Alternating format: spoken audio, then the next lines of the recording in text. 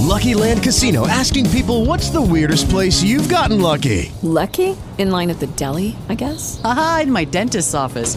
More than once, actually. Do I have to say? Yes, you do. In the car before my kids' PTA meeting. Really? Yes. Excuse me, what's the weirdest place you've gotten lucky? I never win and tell. Well, there you have it. You can get lucky anywhere, playing at LuckyLandSlots.com. Play for free right now. Are you feeling lucky? No purchase necessary. Void where prohibited by law. 18 plus. Terms and conditions apply. See website for details.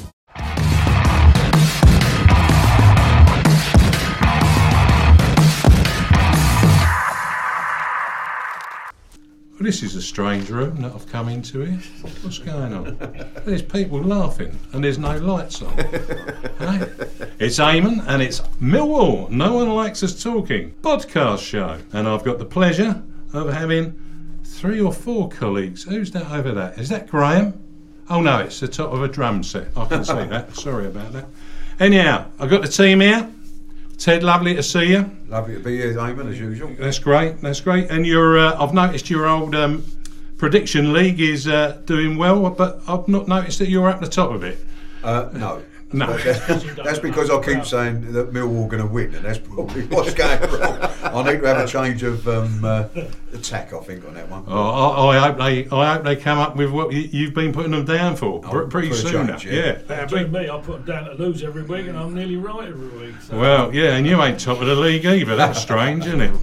Anyway, that was Jules that you heard there, if you haven't noticed it. As normal. Yeah, usual sort of stuff. But George, tell me, I had a contact from. Well, you want to talk to me first, and I even introduced it around Stan. No, I'm not going to. No, there's a special bit for Stan. I'm talking to you. No, go on then.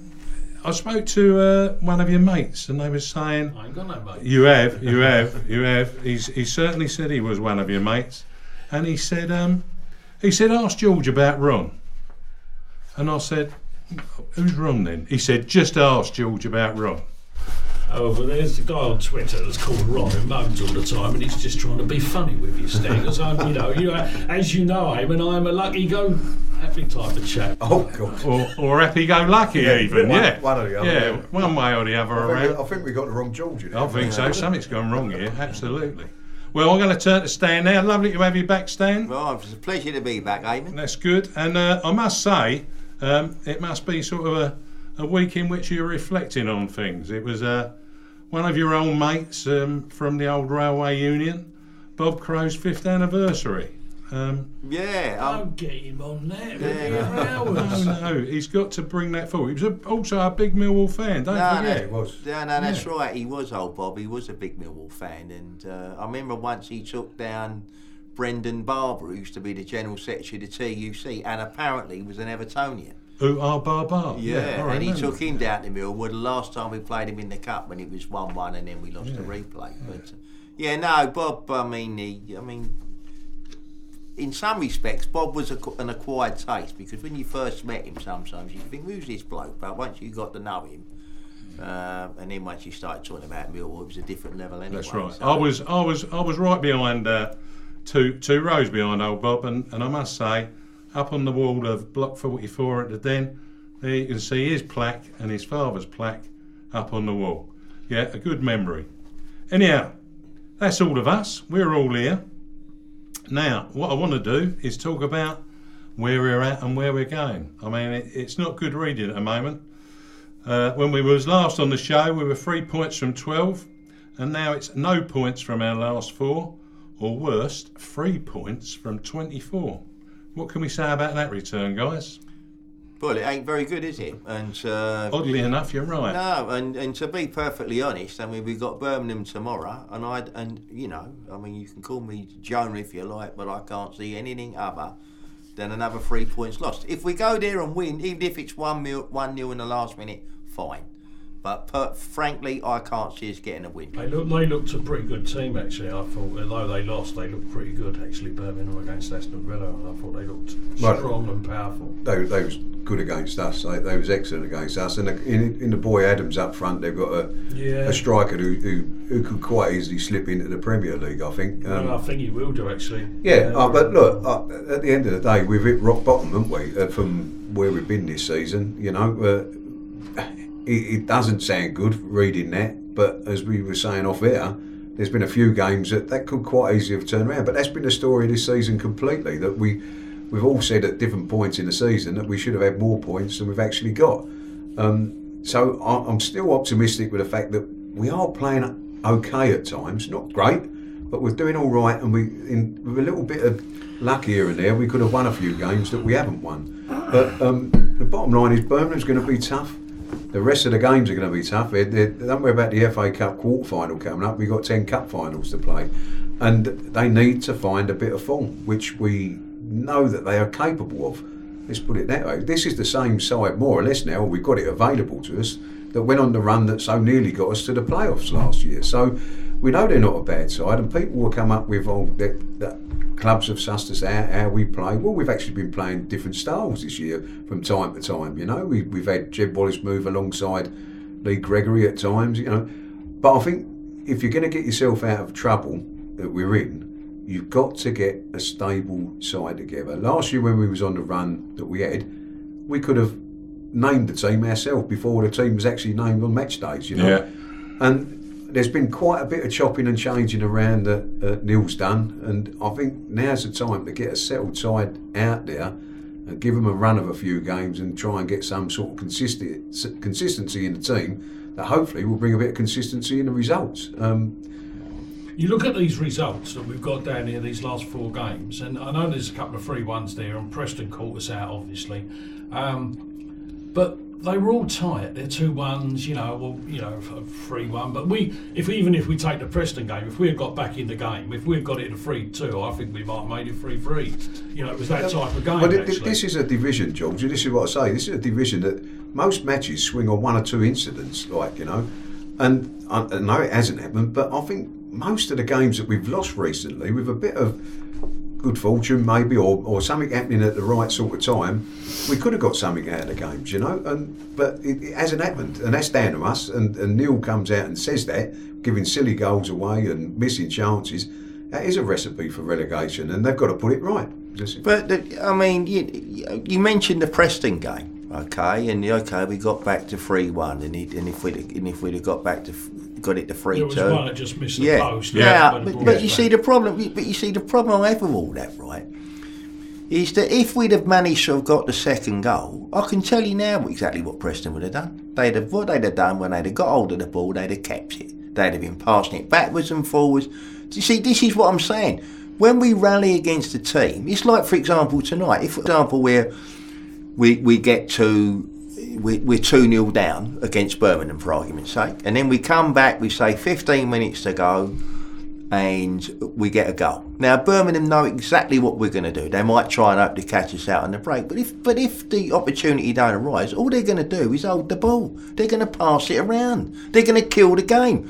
And what I'm saying is, and when clubs do that, we just can't answer that, because all we do is lump it long all the time. And you lump it long and they just get hold of it, say thank you very much, knock it around, and that's it. That's the problem. The Bolton game Saturday there was something that I found a little bit strange, and I'm a big Harris fan, as everybody knows, but we swap our wingers, don't we? As the game goes on, we normally swap them. But we had Wallace on the left and we had Fergie on the right. Now, they're both, one's left-footed, one's right-footed. You think they'd be on the...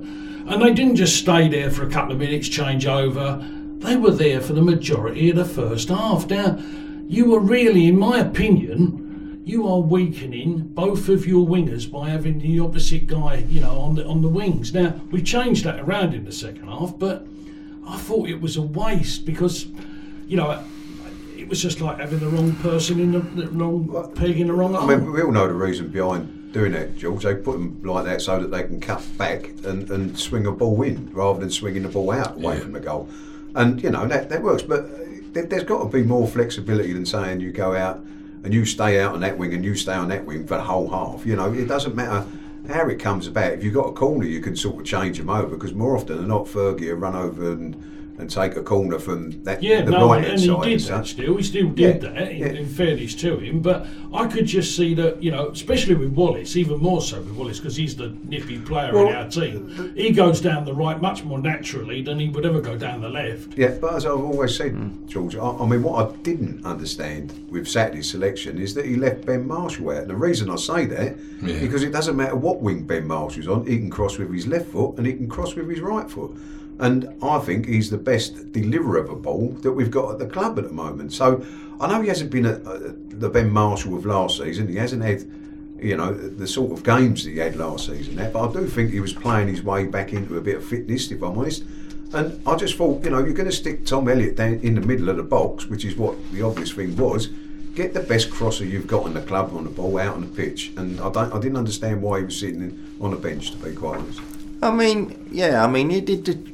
Marshall, since he has been back, to be fair to him, right? I don't know how many. I don't think he played many games this season for Norwich anyway, because he'd obviously had a falling out with the match. So he's got to get his fitness back and all the rest of it. I understand that, and I think most people will understand that. But then, and I've got nothing against Tom Elliott, but you take him off. Or he starts, right, and then after a little while, I don't know, you think, right, well, we'll have him off, and it's Morrison. It's the same old. That's what I'm saying. There's no variation. That's a fair point. But does Dean Harris find himself in a position that I think Holloway found himself in? And, don't get me wrong. Don't mention Holloway. God. I was no fan of Holloway's. But I think we find ourselves, especially Neil does, I think he's got a certain amount of players, and it's like a chess piece. It don't really matter where he puts these guys. And I have to say this, I think some of them are not good enough. And so wherever he puts them doesn't make the team any great strength. It doesn't strengthen the team as such. Well, the thing is, that Stan says there's no variation. There was. We played Derby with just Gregory up front and 3 in midfield. 4th. And, we won. We wasn't pretty on the night. The match itself was pretty awful. But we stopped Derby from playing and we nicked a goal. Now, that is all you need at this time of the season when you're staring at relegation in the face. But what I was going to say is that the next game, we got the euphoria of winning that match.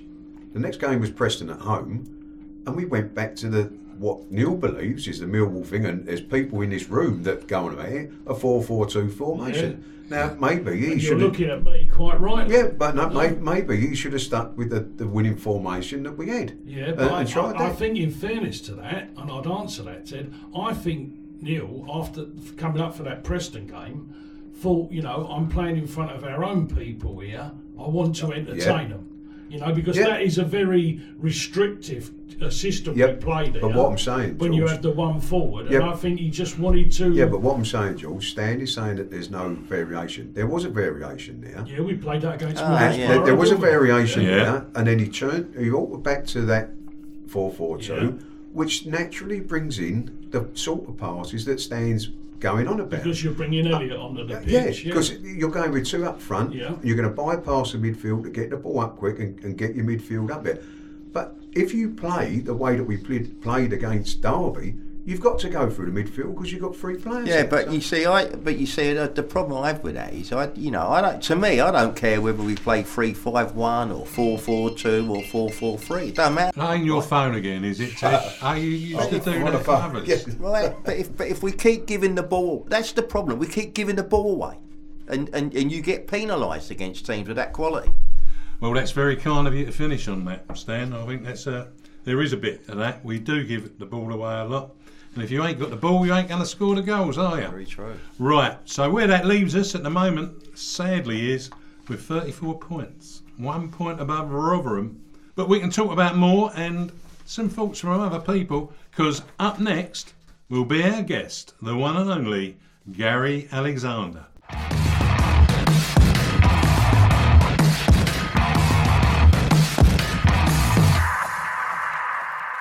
Aisling here, and welcome to No One Likes Us Talking, podcast question number 11, sponsored by WePrintAnyGift.com. Before asking the question, we must congratulate Keith Lowe from Warwick on winning our last competition with the answer Old Trafford and Wembley.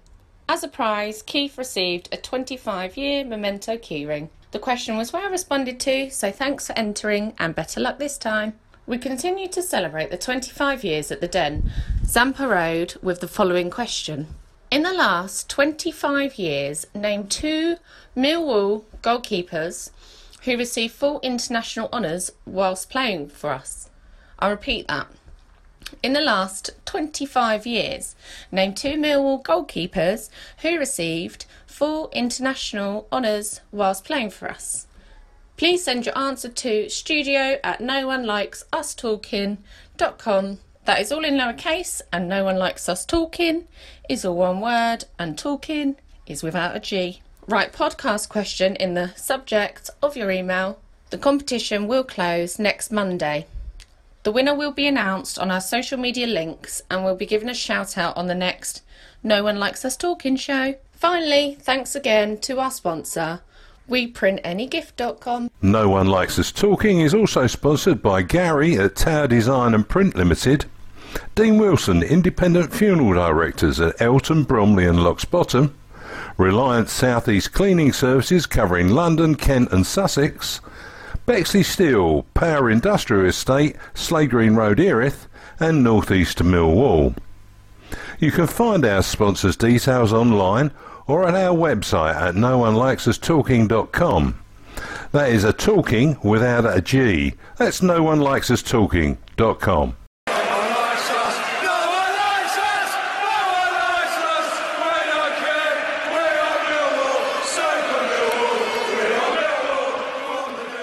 This will sound more like an advert for a lager, but our guest has probably scored the best ever goal at Wembley, and he did that in a playoff final in a Millwall shirt.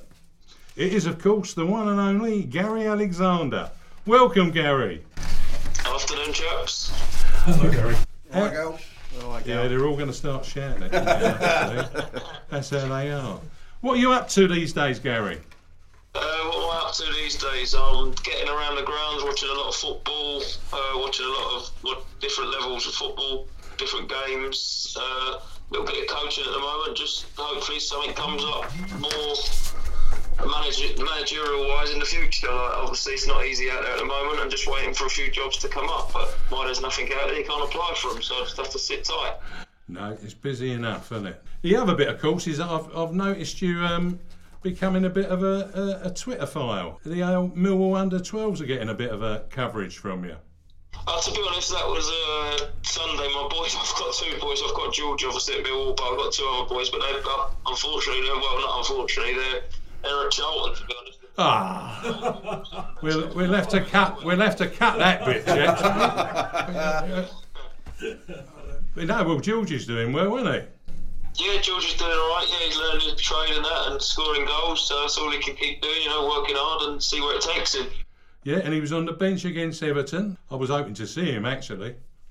Yeah, no, obviously it's fantastic just to be involved, be in that environment, and obviously to get on the bench in the FA Cup game against the Premier League side, it's something George will never forget. Yeah, Gary, this is Stan here. I've heard a lot about your boy, but I've yet to see him, but it's all very positive what I'm hearing, so you must be really pleased with his progress.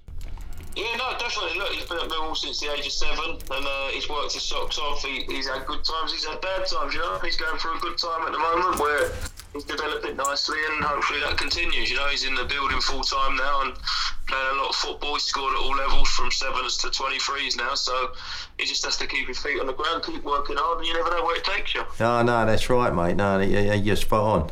I just want to ask you something. What have you seen anything of the game from Saturday against Bolton? And if you did, what did you make of it?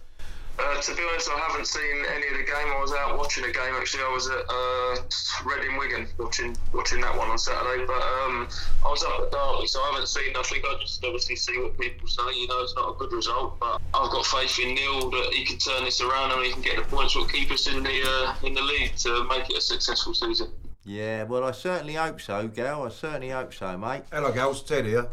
Hello. All right, mate. Sorry we're passing this phone round. I'm sure you can hear it as it's going around. George seems to be a bit more prolific than you, Gal. Is that right? I wouldn't be older than I think if you look back to the youth days, I think I doubled his tally. But oh, did you?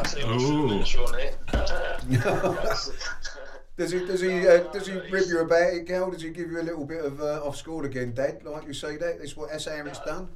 No, listen, we've always had a little bit of banter growing up, you know, but it's always good, like, to sort of push him a little bit and torment him, but he's doing brilliant at the moment, and as I said before, look, you just got to keep working hard and wait for an opportunity to come along, wherever that may be, and see what happens. Can you see the day, Gal, when maybe the mob down the road that your other sons are playing us, and they could be playing against one another? That'd be a bit difficult for you, mate, wouldn't it? You never know. Well, George, they're obviously goalkeepers, the other two, so that's years of George putting them in the goal in the garden and practising against them, so they're in goal at the moment. Well, if it ever comes about, we have to make sure they keep their legs open, mate. Someday, but yeah, no, at the end of the day, look, they were picked up by Charlton, and it's kids football and they enjoy it, so as long as they enjoy it, it doesn't matter what. Yeah, that's the main thing, mate. Main thing. But it must be an extra sort of pleasure, though, Gal, to see someone in a Millwall shirt. Your son in a Millwall shirt. That's got to be a little bit special for you. I know it's special for you pulling the shirt on, so that must make you even. I mean, you're going to be proud wherever they're playing, but to see one of them in a Millwall shirt, that must be fantastic. Oh no, look, it's unbelievable. As I said, George joined Millwall when I was at Millwall. He was picked up playing Sunday football and. Picked up playing his Sunday football, and he's earned the right to be at the club, you know, and he's earned the right now to be at sort of Calmont Road training with the 23s and getting himself involved. So long may that continue. But as I said, I keep repeating myself, it's down to George now. Look, it's up to him how far he wants to go, how hard he wants to work, and who knows where it can take him. You know, you just never know in football. Is he a big lad? You know, is he tall?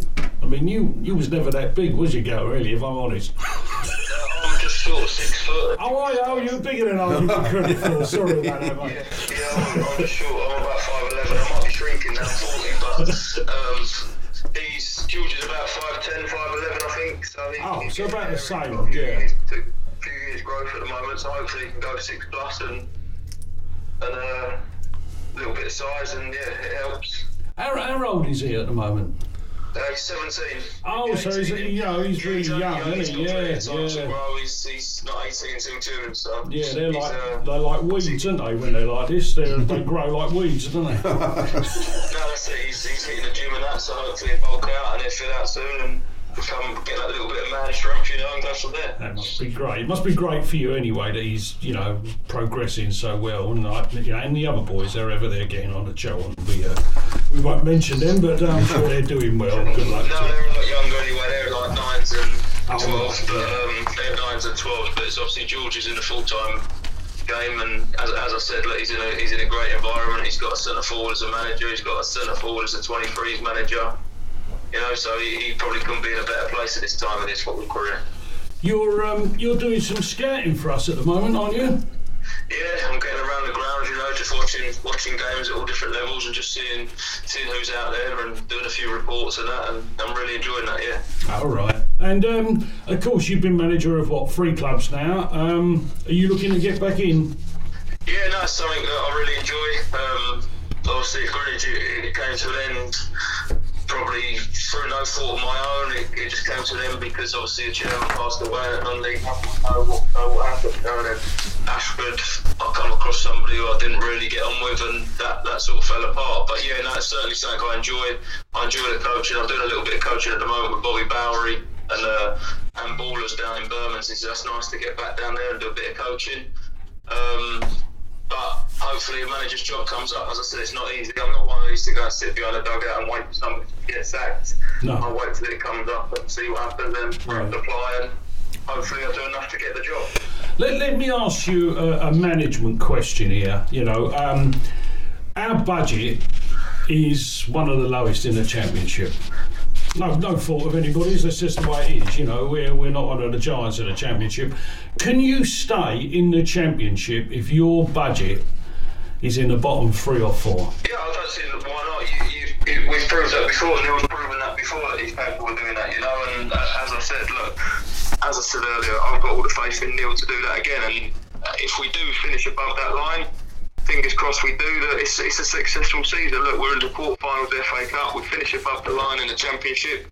I think we have to give credit to Neil for what he's doing on the budget. It's easy for people to moan and want results, but we're never going to be last season probably put a lot more expectation on the lads, but did we overachieve? We probably did.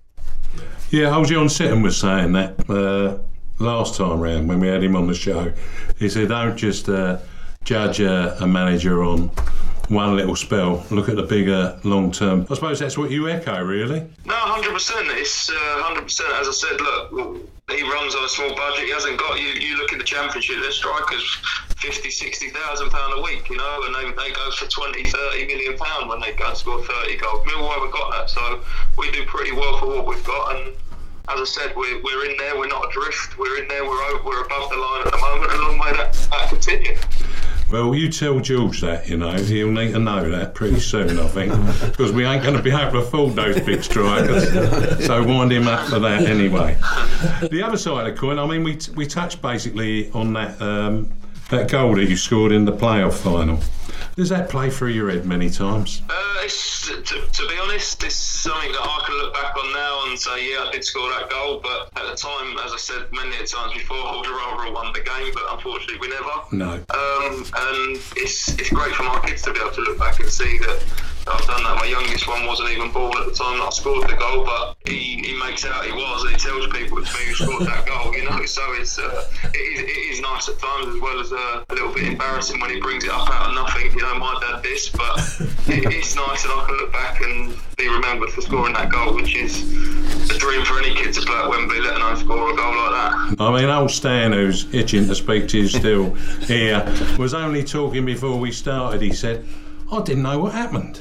He said the ground started to move at one end and people were getting up, and he said the ball was in the back of the net before I noticed it.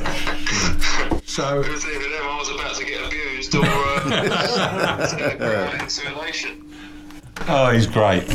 Here's Stan again. Yeah. What he forgot to tell you though, guys, was I was up in the clouds, and it all seemed like a time delay. I'm sitting there, and all of a sudden, all these people are going balmy, and I'm thinking, what's going on here? And then I didn't, because the further you're up in the ground, there seems a time delay. Whether it's a psychological thing or not, I don't know. But honestly, that's what happened. No, I mean that was a great day, mate. And your second goal, or was it the first one? The first one, wasn't it? Which was the cross.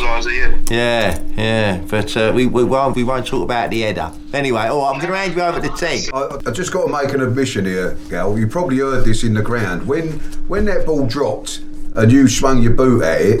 I was the one that said, "What the fuck is he doing?" I knew that, to be honest, because I'm a perforated eardrum. I'm glad you didn't, mate. But the next thing I knew, it was in the back of the net. So, but I mean, that is a striker's instinct in a say. I mean, I don't suppose you even thought about it, Gal, when the ball came to you, did you? Was it just a matter of have a go? He came to me. I think Zach Whitbread headed it back. I tried to take it on my chest. I took it on my chin, I think it hit my chin, but it's that lovely, and it was a case of, you know what, if you don't shoot, you don't score, do you? And on another occasion, that could have flown out for a throw-in, but lucky enough, it flew in the top corner. I'm glad you said that, saying, Gal, on a wider stretch with football these days. I sometimes wonder where the clubs are trying to score like a perfect goal. You don't see people hitting the ball from outside the boxes like you used to, and like you say, I mean, long years ago when I was playing, that was what was rattling around in my head. If you don't shoot, you don't score. More often than not, when I did shoot, I didn't score. But is it sort of... I don't know why football's like that now. I think anywhere within 25 yards, have a dig. No, especially with the footballs these days, they move all over the place, you know, so it's certainly worth chancing your arm, having a shot from wherever, especially as a forward, you know, as you play to score goals, so you want to be shooting it. If you have 10 shots and 3 go in, each week you're a hero, aren't you? So that's centre forward should be hitting balls. Getting back to Millwall's plight at this moment in time, Gail, what do you think, as having been a manager, when you have a little bit of a bad spell, what do you think's the correct way to go about getting yourself out of that, getting belief back into the boys? So at the moment in time, we've been saying some of the games we've been watching, it's not quite happened for us here and there. Finish up on the losing end when it could quite easily have been win, you know. But I know they've got to pick themselves up, but what would you do in a management sense to get the boys picked up and a bit more confidence back in themselves? Because we need to get a little bit of a run like we had last year again, don't we? Yeah, I think you just got to keep everyone happy. As you just said there was games that we played in where we've come off probably on the wrong end of the result and not deserved it. So you know you're not that far away, and as long as you're competing and we're not we're not getting hammered. We only seem to get beat by the odd goal, don't we, in most games? And if we're that close, we're not that far away. And I'm sure at the end we can turn that around. But training, obviously, Neil will be working hard and keeping the lads believing that they're quality players. They don't become bad players overnight. They'll be looking back, obviously, on the run they had last season, where we had a lot of them players and their capabilities of obviously winning football matches at championship level. So it's just about keeping them believing, and hopefully that little bit of luck turns. Well, let's be hopeful that is the case, Gary. Just one last one. I mean, we talked about that goal, but what's your best ever memory of playing for Millwall? Best ever memory, it was probably my last memory actually. I think it might have been one of my last games, scoring a header against Leeds late on. Hey. That day, and that was sort of the beginning of the end, which was... What about the hat-trick against Brighton? Yeah, no, obviously nice to break the duck, but it's always obviously against Leeds, it's a special, it was a full house, and my injury became worse and worse that day, but it was just nice to manage to put the ball in the back and have a word with beat them late on. Gal, have a word with Lee Gregory about scoring an hat-trick against Brighton for us before Sunday.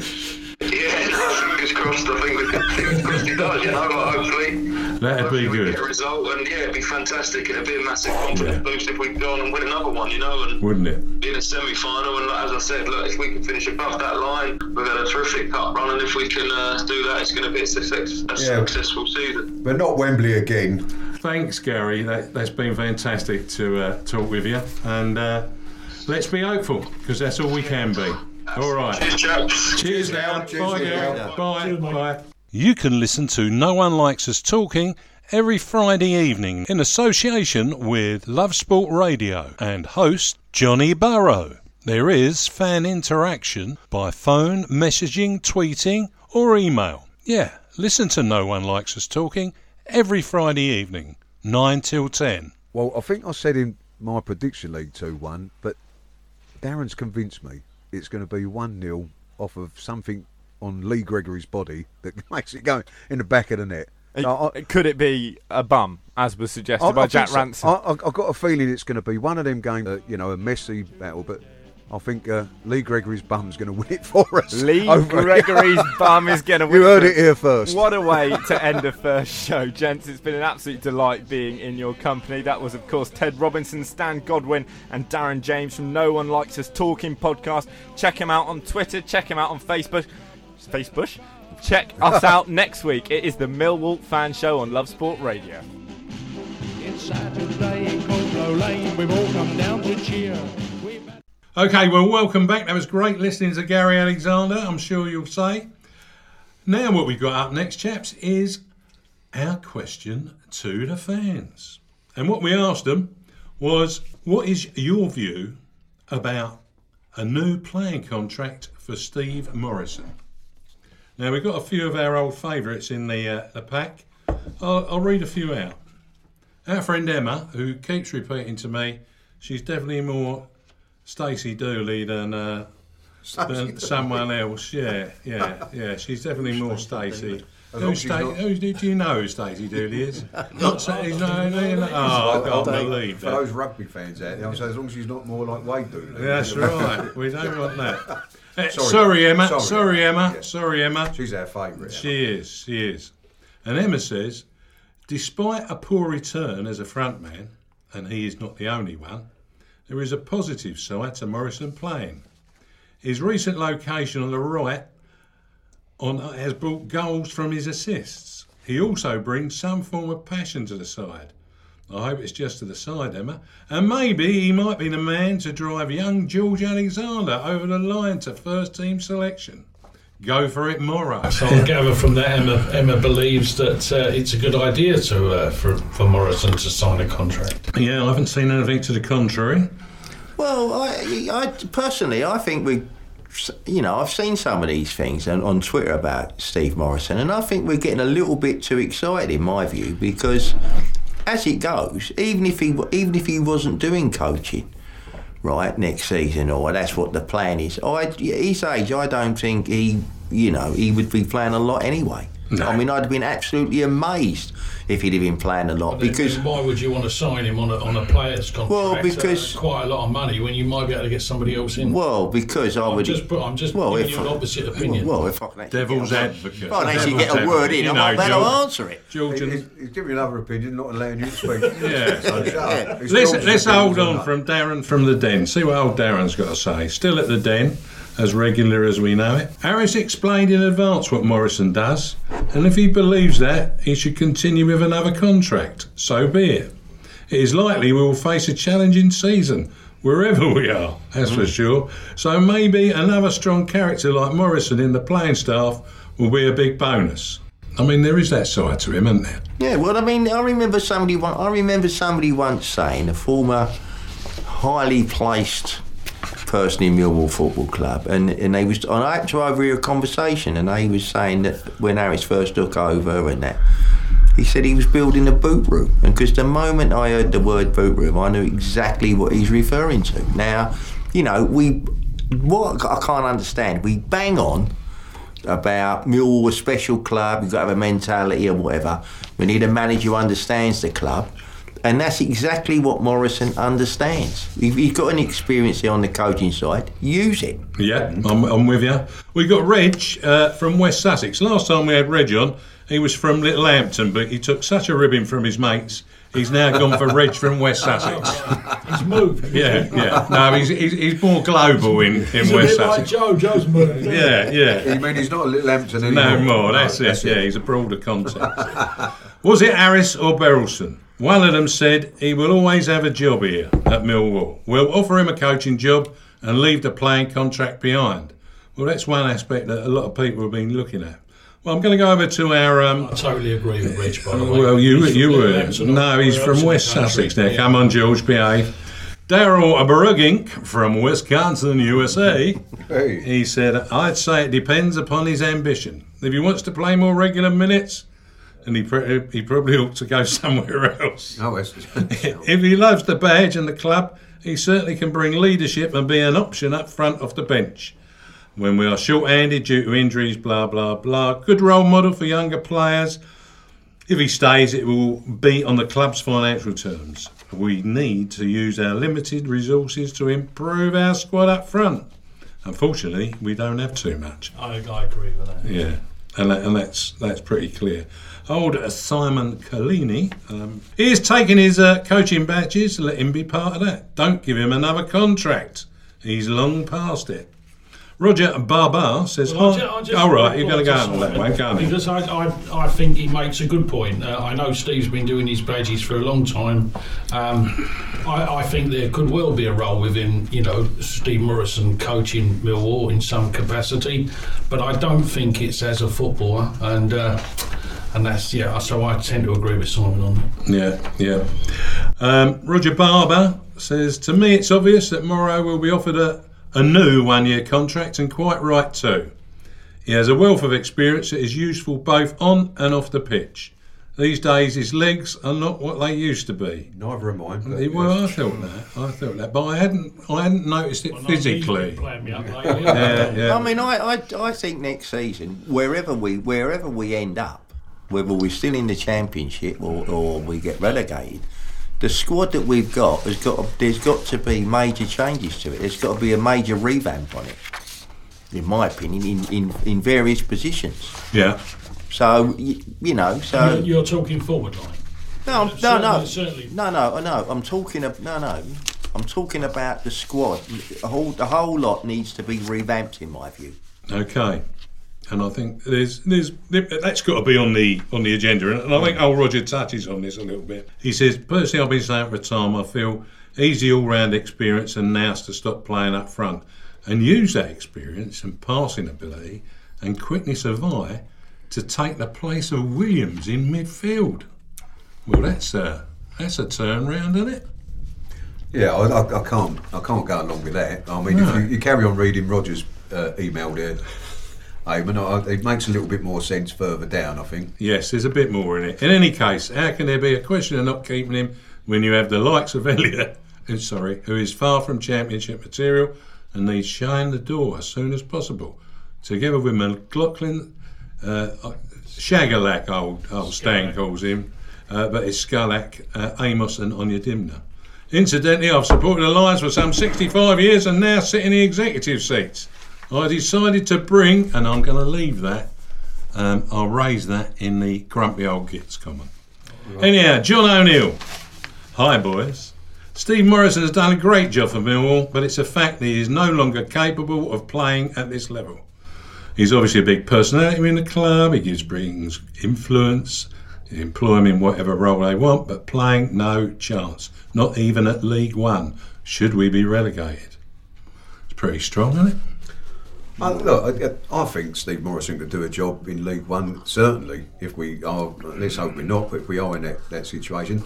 And at the end of the day, the guy is still fit enough to play. He might not be the fitness that he had from years ago, and he's going to be around in a coaching sense and whatever. He wouldn't be the first one that's got himself a playing contract while he's coaching. And he may well be an emergency. He may not play at all next year, but he'd be registered as a player. He's obviously a massive influence on this team, and his experience we know is invaluable. He is Millwall through and through, like Stan was saying, and he's the sort of person that we do want at the club. I see no problem in giving him another year's extension as a playing contract if he's still carrying on doing what he's doing now. Because I don't think next season Steve Morrison will be any worse than he is this season. No. I mean, he's younger than what Steve Claridge was. Exactly, yeah. And I didn't hear anybody complaining about Claridge when he was playing. What people forget... But he'll always be younger than what Steve Claridge was. When Steve Morrison comes on, and what he does do, and you can see with his experience, I've said it time and again, when we was playing against Norwich, who were the best team in this division, by the way, he held his own against them. Every time a centre-half went to head the ball, if he couldn't head it himself, he made sure he didn't head it, which is something that Tom Elliott could learn.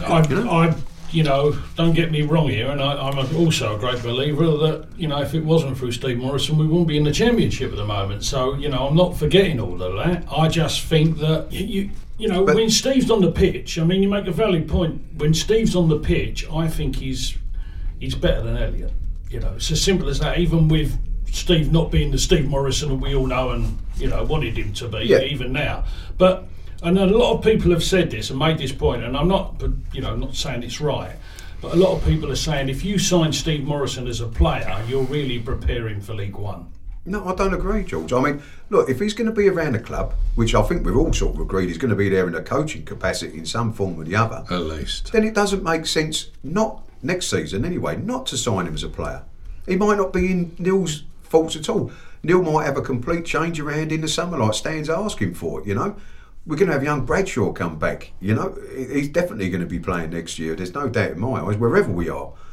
So, but the fact is, if Steve Morrison's at the club, why only have him there as a coach when he can still play? You might as well give him a 1 year extension, and he might only get 2 or 3 games played in that. We might not have any. I reckon that's about the strength of it. What we don't want to do is get caught short like we have this season without strikers. Well, you can never have enough, can you? No, you can't. Bob Dyke, Ron Haynes, Steve Dombrowski and John Morgan all say very much that the real issue is getting him in there and being a coach and getting him in with the development squad and coaching those strikers that are going to come in their many numbers, we hope, during the closed season. That's I think that's a very good point. I mean, I can think of nobody, I know we've got a manager who's a great, centre forward, but I think, Morrison in that type of role, you wouldn't hear no argument from me at all. But as a player, I if I'm really honest, I would rather that we spend Morrison's wages on an up and coming permanent young man. But the trouble is you're taking the two things out of context in a sense. If he's going to be at the football club, and you might as well have him as a player if he's there for a player. There's lots of, you look at the back of the programme, there's lots of players throughout the season that don't actually get on the pitch, but they're being paid. You know what I mean? There's some of the players that further down the line that never get a game, but they're being paid. You might as well have Steve Morrison within your squad there if you need him next year.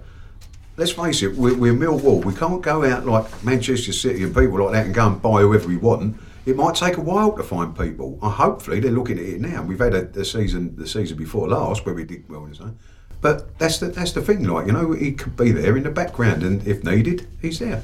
Yeah, I've got a tendency to agree with you there, Ted. No doubt about There's it. a first name. Hey, that makes a bonus, doesn't it? Either one way or the other. But now let's move on to Ted, because we spent a good bit of time there. But thanks, you fans. It's great to get all your emails in and texts, what have you. Keep it up every time we ask an interesting question. And we'll now move on to what I'm going to say is grumpiness epitomised. And what we're going to call is a grumpy old gits. We've moved on from grumpy old men to grumpy old gits, because gits are more contemptible, I always think. Yeah, absolutely. If you look at the Old English Dictionary, George, you'd know that. But there you go. Yeah, trust me. I don't look at that very much. Trust me. Anyhow, what's on your agenda, chaps? Anyone like to bring something forward? Well, I think you've actually got one. I've got one, yeah. So, yeah. Would you like me to be a grumpy old git as well, then? Well, why change the habits of a lifetime? Now, Stan, behave. Here's something's happening there. I've got to say, something's happening. You think we were top of the league the way Stan? Well, top of the league, Stan Lee. No, seriously, Roger Barber. Actually, I'm going to read on Roger Barber's behalf.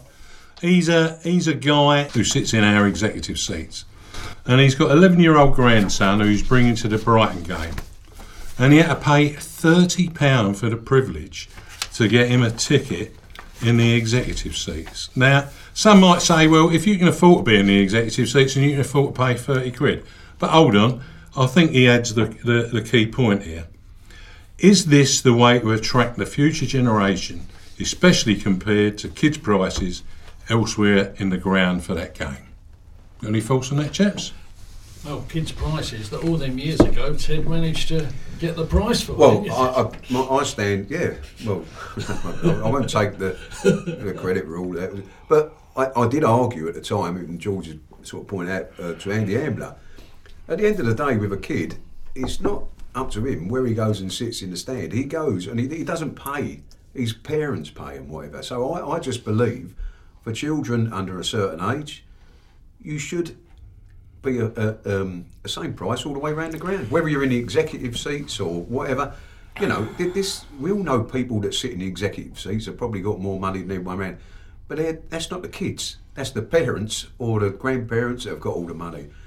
You know, you shouldn't be fleecing them for their kids. You know, you fleece them, or not fleece them, you charge them, fleece them. Sorry, Steve Cowan, I can hear him already shouting at me. But it's not fleece. But you charge more money for certain areas, which I understand, of course you do. But you do that for the adults, not for the kids. For kids going into a football ground, it shouldn't matter whether he's in the executive lounge or whether he's sitting behind a goal where his dad's always been in that.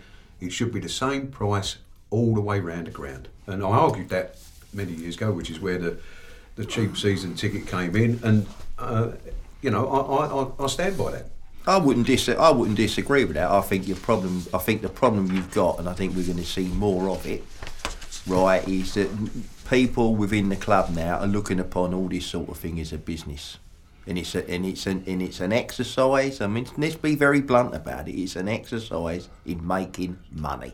Things that, I mean, you know, I don't want to see it, but we've got this. It wouldn't surprise me if in the next couple of years we then see a change to the very thing that you're talking about. Stan, I don't disagree with what you're saying, but I've got to come in. Make money, fine, but not out of kids. No, you don't. I'm not suggesting that I agree with it. I'm just saying that's what I think the powers that be are going to do now. You've got a point here that Roger he's making a point. He's been a supporter for over 65 years in this football club, so he's going to know, just like us, you know, what this football club's about. Now, when he brings his grandson and you start saying to him, I want 30 quid off you, that leaves a bad taste. Oh, that's right. But I don't disagree with anything about that, and I think Roger's got a point. What I'm saying is, I think that what's being done now with these kids is going to be the sign of things to come. That's what I'm saying. Yeah, I'm not agreeing with it. I'm just saying that's the way I think it's going to go. Good point, Will, mate. I think, just for clarity, that might be 65 years and that applies to George, but not the rest of us, I think. I'm not sure about that. But anyway, I think he's... We've never had this with Joe.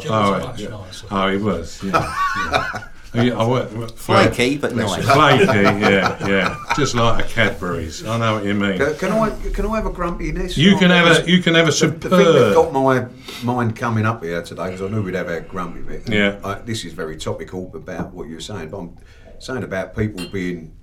I'll say it again because I'm going to be talking about somebody else now, being fleeced for money. Yeah. Leeds United are an absolute disgrace to the Football League for charging people £39 for an away ticket when the Premier League, I believe, I've been told, have set a limit of £30 for away fans at any ground. Leeds United have the audacity to charge us £39 to go and see their game. I think it's an absolute disgrace. Did we not have to pay that price last year, I think? I don't think it was as much as that.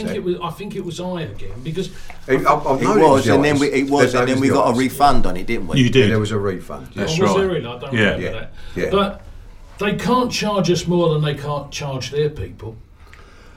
George, so they must be charging their guys £39. I don't know what it is, but listen, £39 when you've got an away ticket in the Premier League for £30. Yeah. It's just the only way I've been to Ipswich. I went to Ipswich this year, and it was £30 which I thought was £30 pushing it. Which I thought was a bit football, stumpy, but £39, and they've got history of doing it from, like you say, from last year. And I just, for the life of me, the Football League should do something about clubs like Leeds, who, let's face it, are probably one of the richest clubs, if not the richest club in the Championship. And they have the audacity to charge people £39 to go and watch a game of football there. It's a disgrace. And they should be pulled up about it. And, I just, it just baffles me how these people, it might have something to do, and I might be treading on some people's feet here, the fact that the guy that is the chairman of the EFL happens to be the Leeds man, Mr. Harvey, that they get away with these sort of things. He should have to apply by the rules and the regulations. We can't, when we put people up in our North Stand, we can't charge them more than the guys who are paying in a cold blow. So, they can't George, do the same. it may well be that is the most expensive ticket at Leeds. But if the Premier... It ain't the best view, is it? No, it ain't. It's an awful view. But if the Premier League can come up with a cap of £30, why can't the Championship do it? That's just a good point. Stan, you got anything to tell us? Anything good on your horizon? He's too happy smiling today. Somebody, I was thinking about it the other day, and somebody mentioned it to me, and I thought, it's worth asking the question, and perhaps we might know, but, we're coming up to the part of the year now, aren't we, where normally round about this time we would be looking for, in terms of elections, whether the current fan on the board is then coming up for re-election. And because he if you recall, he done a term of office, he wanted to do a 2-year term of office. Right, and it was based on when the season started and on the season rather than the calendar year. Well, we're not too far away from coming to the end of this season, right? And I'm just wondering what arrangements are being made for this election to be held. I've not seen anything on the boards or anyone mention it. I mean, as you know, Stan, us three would know, we were on the MSC. Mickey himself wanted a 2-year term, that's right, as opposed to 3, and we would have all been setting our stall out by now regarding that, wouldn't we? We'd have been saying, well, there's going to be elections, this, or whenever. But no, like you, I haven't heard anything. Well, so I don't know. The last MSC, the support club's meeting with the football club that I see, there was Steve Kavanagh asked the question, what do the fans want? He wanted to know what the fans wanted from the fan on the ball position. I'm afraid to say since then, I haven't seen any other minutes to say whether they went back with any answers to him, or I've certainly not been asked. I don't know. I'm not saying they should ask me, but I don't know whether they've done a fan survey anywhere or whatever. In other words, it seemed to me like the fan in the ball position may well be different, maybe something else. It might not be an election. I don't know what's going to be happening with it, but what I'm trying to say is the last thing I see about it was that Steve Kavanagh was asking the supporters club. When were these plans? You remember? I'm not 100% sure. This was, I think it might well have been October last year. Was the last meeting that I think, if you go on the MSC's website and you go into the minutes, I think you'll find the last minutes on there was was October. But Well, the question was being asked about the position of fan on the board, which said to me that whatever was going to happen this year, if it was an election, it might be different to what Mickey's doing now. Mickey might know more about that than us, obviously. But that normally stemmed, in our time, always stemmed from the MSC committee, didn't it? So well, yeah, I mean, but then you see, I mean, you have not even, I haven't even seen. I mean, this current MSC have been in power, what, 18 months? I ain't even seen a new constitution yet of any description. And I looked and I think I was reading on their website. They've still not finished, and they got to come back again. Unless I got that wrong. Well, I mean, how does the question needs to be asked? How does it come to take that long to do some constitution? Well, I suppose the politics around it can be a difficult challenge, and all of those things need, I suppose, airing so that people aren't walking around the den in the dark about matters that are going on. It would be, I think, it's a relevant, very relevant. Stan's right. You've got a couple of months before the end of the season. And come May, somebody needs to be making a decision about, whether it's an election or I mean, it carries on. I wouldn't want to sort of see a Soviet-style Politburo, where you got people lined up and. You wouldn't. I'm surprised at that. I thought you and Bob would have been right keen. He was never a Stalinist. Is Mickey's time up this year, or has he got another? No, this is his 2 seasons. So May obviously will fall basically outside of the football season, so that'd be slightly difficult because we finished fairly early in the May. Well, it would be nice to know what's going on with the position. Now, I say, having read that Steve Kavanagh asked for the thing, and I don't know whether they've done anything about it, but it would be nice to know what's going on. Could I just make a point? I noticed on our someone's asked here, what's happening to Dockers Day. Can I just fill you in on a little bit? Well, it'd be interesting to know because I don't think anyone does know. But there you go. I'll keep reading about it. Everybody knows that Chris Bethel does Dockers Day and does a marvellous job each year. Because of our cup runs, I'm afraid they're treading on Chris's toes here because we're having games put back when he was about to have the Dockers Day. I think he's had 2 goes, or he's going to have 2 goes, and they've both trod on his toes. So it just don't look like it's going to happen this year. What he's going to try and do, and whether he can pull it off or not, is try to have an early Dockers Day next season to try and counteract it. So, best will in the world. I mean, it's not Chris's fault, but he's tried and. The club always help with that, so it's just a matter of circumstances, I think. Well, we've still got a few games to go. Can't we get to the last game of the season? That's a Saturday, isn't it, I think? Well, it is Bristol City, yeah. Well, Chris will be on. But it'd be the challenge, isn't it? I mean, there's lots going on, and it's funny. Yesterday, I was only contacted by Millwall about having executive boxes, and I realised they've now filled all the boxes for the West Brom game. But of course, if we have a good result we'll be on Sunday, we'll be on the semi-finals that day. Well, maybe we can have Dockers Day on the cup final. That's it. That's the answer, isn't it? That's the answer. There you go, Chris. You heard it here first. Yeah, that's where it's going to happen. We're just going to take a short break, and we'll be back in a couple of minutes.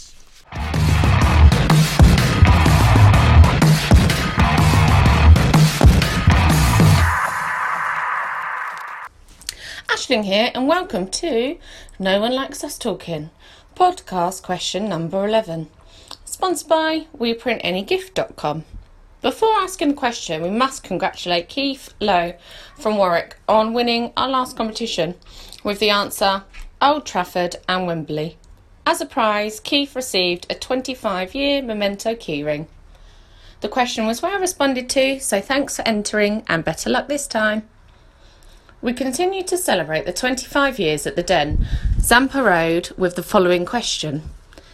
In the last 25 years, name 2 Millwall goalkeepers who received full international honours whilst playing for us. I'll repeat that. In the last 25 years, name 2 Millwall goalkeepers who received full international honours whilst playing for us. Please send your answer to studio@noonelikesUstalking.com. That is all in lowercase, and No One Likes Us Talking is all one word, and talking is without a G. Write podcast question in the subject of your email. The competition will close next Monday. The winner will be announced on our social media links and will be given a shout out on the next No One Likes Us Talking show. Finally, thanks again to our sponsor, WePrintAnyGift.com. No One Likes Us Talking is also sponsored by Gary at Tower Design and Print Limited, Dean Wilson, Independent Funeral Directors at Elton, Bromley and Lock's Bottom, Reliance South East Cleaning Services covering London, Kent and Sussex, Bexley Steel, Power Industrial Estate, Slade Green Road, Erith, and North East Millwall. You can find our sponsors' details online or at our website at noonelikesUsTalking.com. That is a talking without a G. That's noonelikesUsTalking.com.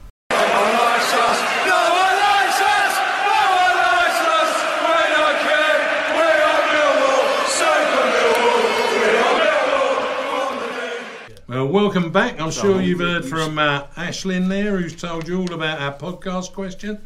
But let's see what's coming up on the next four. It's Birmingham tonight. What do we reckon? Who? You've got your days mixed up again as usual. Yeah, no, I did, yeah. What day is it, Steve? Hey, what day is it? Don't know. Yeah. Well, I'll jump in here, seeing standard on what day of the week is. True. I think this is going to be a very hard game, actually, because I watched the game on Sunday. Villa, I think Villa are a very good team, actually, and I thought Birmingham more than matched them. I thought they were strong, powerful, with the boy up front. I think his name's Adams. Is it? Shay Adams, yeah. Yeah, I thought he looked real class, actually.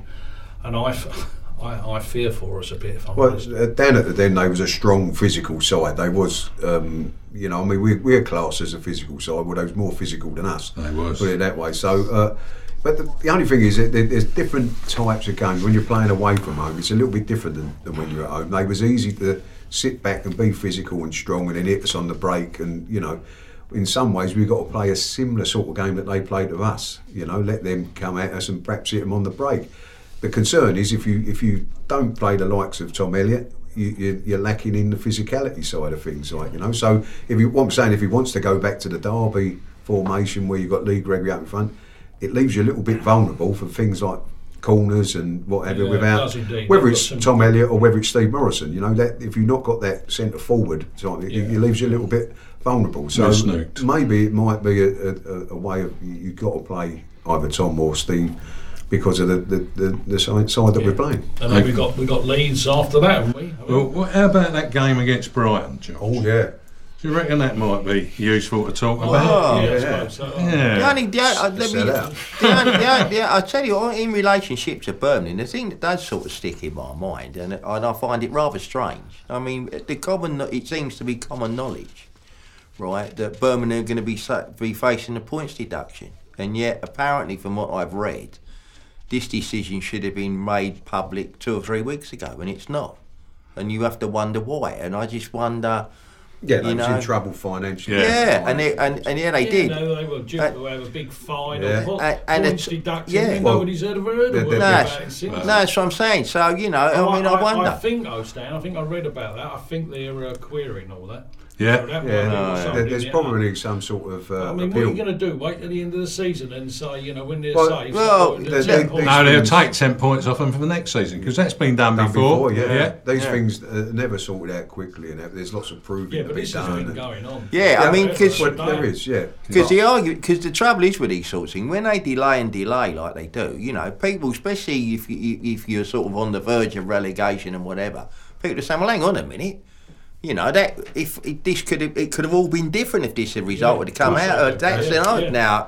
Hell or Hades, that's all you can ever think of, isn't it? Right, that's true. I don't even know what that means. Well, they've got something hanging over them as well, which I don't think is going to be a fine of some sort. Anyhow, back to our famous opponents for Sunday on St Patrick's Day. It's Brighton, the Seagulls. Do you remember? Winnable game. Winnable game? Winnable game because, one, it's at home. Because my view is when you're in the FA Cup, all you can ever hope for is a home draw, right? So, which we've now got. And because it has to be said, right, is that whatever the score is after 90 minutes, if it's level, there's no replays. It's going to go to extra time and if need be penalties. So to some extent, you know, we have one or two aces, but I have to say, Brighton are a good side. Their manager is top class in my view. But I'd be interested to see what team he puts out, because he might take the view, Chris Hughton, that, well, I'm not quite secure in the Premier League yet, and he might put out a weakened team. Now, that doesn't mean to say he's going to play a youth team. No. But they played Palace, didn't they? Was it Saturday or Sunday? That's right. Surprising result. So they look pretty good, actually. Yeah. Now, all I'm just saying, but apart from, because in saying that, we've got to be on the ball. We've got the moment their players get the ball, we've got to start closing them down. You notice that George is watching Palace these days as well. Yeah, but the only thing that worries me, cause when they get the ball, but they are. But again, you see, they're a side that you if you keep giving them the ball, you're going to end up paying a price. Well, you will do it if you give it to Knockout, that's for sure. Yeah. I'll tell you what, this is so typical Millwall fans sitting around this table. We've all given ourselves no chance whatsoever against Birmingham away. I mean, Brighton at home, we're going to beat them. No, I said it's beatable. They're beatable. Yeah, but Stan, look, you keep saying about they keep the ball and all that sort of... Everton keep the ball. Yeah. We still beat them. Yeah. You know, these sides can keep the ball. We haven't got... I know I've said this to you before now. You've got to have the players that can keep the ball to start with. We can only play one way, and that is to get in their faces, upset them, play the game, as Neil says, the Millwall way, if we're going to have any chance of beating Brighton. Yeah. If we sit back and just let them play... No, that's right. But I'm sure we won't do that. I'm sure we'll be up for it. There's a few more games ahead of us, and we're just going to look at the rest of those. And really, I just want a sort of short view on how we're going to do at Ellen Road. How are we going to do against West Brom? Win. Keep going. Oh, Joe, Ted, you'd always say, I mean, I can predict this already, straight out of Ted's prediction league. Yeah, win, and how many we're going to put past QPR? If I'm honest, if I'm really honest, I do fancy us at Leeds, because there'll be nothing on us at all. It's the sort of game that we do rise ourselves for. And I've not been ranting and raving about Leeds like everybody else seems to have done. I still think they're a little bit vulnerable. Yeah. West Brom at home worries me, because they've now got a new manager coming in, and I think they may well... I think they've got the best players, the best squad in a division, and I think they may well be pushing for like the top two. So I think that's a difficult one. I see no reason why we can't turn QPR over at home, if I'm honest. No. Although QPR, they're up and down, aren't they? Yeah, they're a little bit of a bogey side of us in recent years. A bit like Tower Bridge. Yeah. I think the importance for us is trying to win these home games. Yeah, of course. Listen, could turn out to save our both. I think we've got 10 games, haven't we? I think 5 at home, 5 away. If we win the 5 home games, we stay up. Yeah. It's as simple as that. I don't think you need much more than 5 wins. I mean, you might need less. Yeah. But I think 5 wins will guarantee you staying up. Out of 10. I reckon you're right. But that last game against Bristol City, I think, is going to be the one. Stan, come on, your view on those last 3 that we got this year. Well, I mean, I tend to agree with Ted in relationship to Leeds, because it's Leeds and we get up for that sort of game, don't we? West Brom, good side. We don't know the manager, or I initially know the new managers. I don't know, but they're certainly in the running for a playoff position. Madness to sack their manager, in my view. Absolute madness. And we should beat QPR. We should have beaten last time, but so there's no. But then, Ted's saying 5 wins at home and whatever. Well, fine. Let's have it. Let's have it. Bring it on. Bring it on. That's all we need. Yeah. Come on, George. What about your thoughts on those 3? Well, we ain't going to win any of them. I think the home games are winnable. I think the Leeds one is a hard one. I'll be delighted if we get anything. Unlike Ted, I think Leeds are the real McCoy this year. Okay. I'm sorry to say that. They're the business. Well, that's the thoughts from the team. We'll see how they play out. And don't forget, watch out on Ted's Prediction League to see what he puts down as our scores against that lot.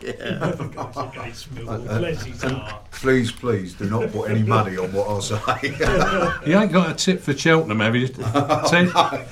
Don't bet. Don't bet. Okay, then. That sounds pretty good to me. Anyhow, there's a few mentions we'd like to bring out. And I just want to say we've got a new partnership with Love Sport Radio.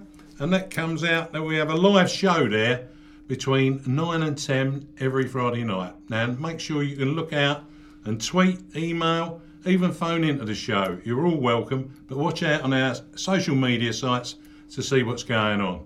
So that's a mention from my behalf.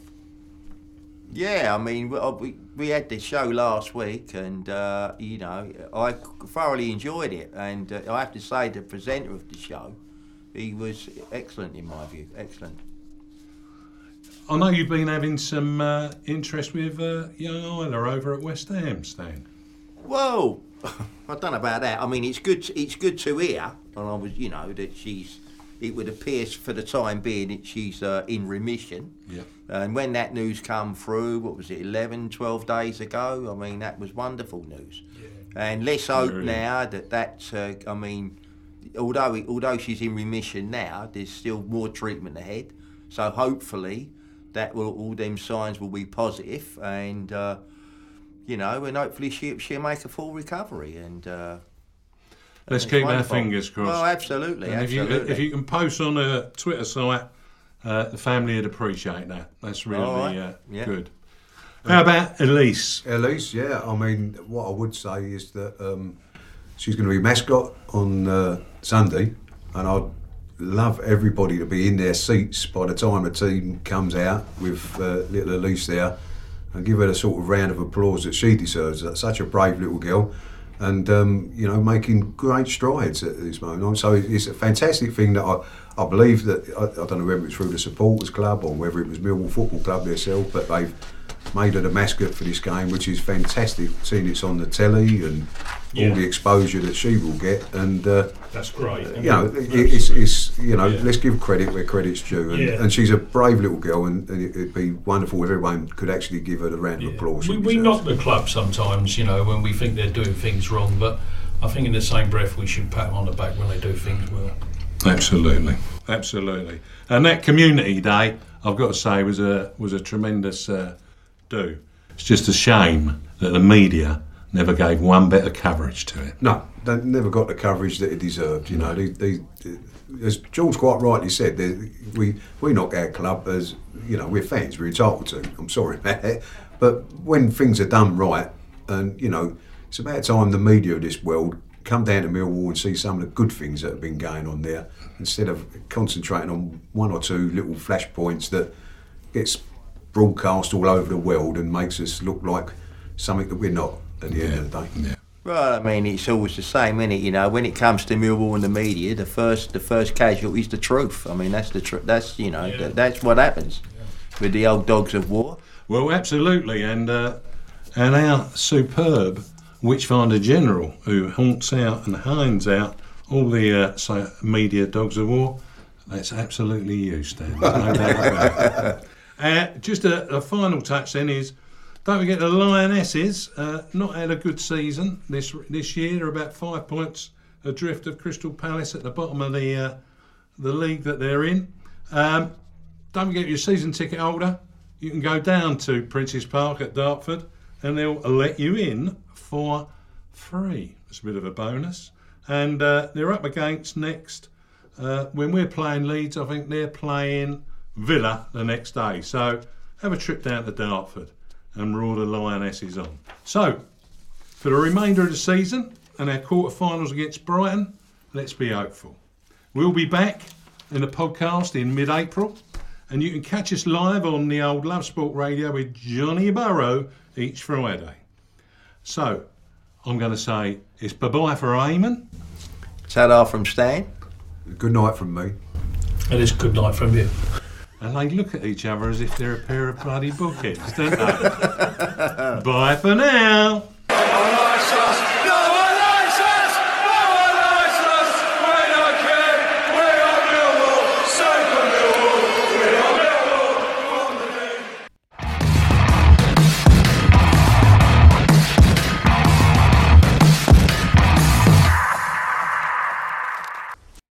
Lucky Land Slots, you can get lucky just about anywhere. Dearly beloved, we are gathered here today to... Has anyone seen the bride and groom? Sorry, we're here. We were getting lucky in the limo and we lost track of time. No, Lucky Land Casino, with cash prizes that add up quicker than a guest registry. In that case, I pronounce you lucky. Play for free at LuckyLandSlots.com. Daily bonuses are waiting. No purchase necessary. Void where prohibited by law. 18+. Terms and conditions apply. See website for details.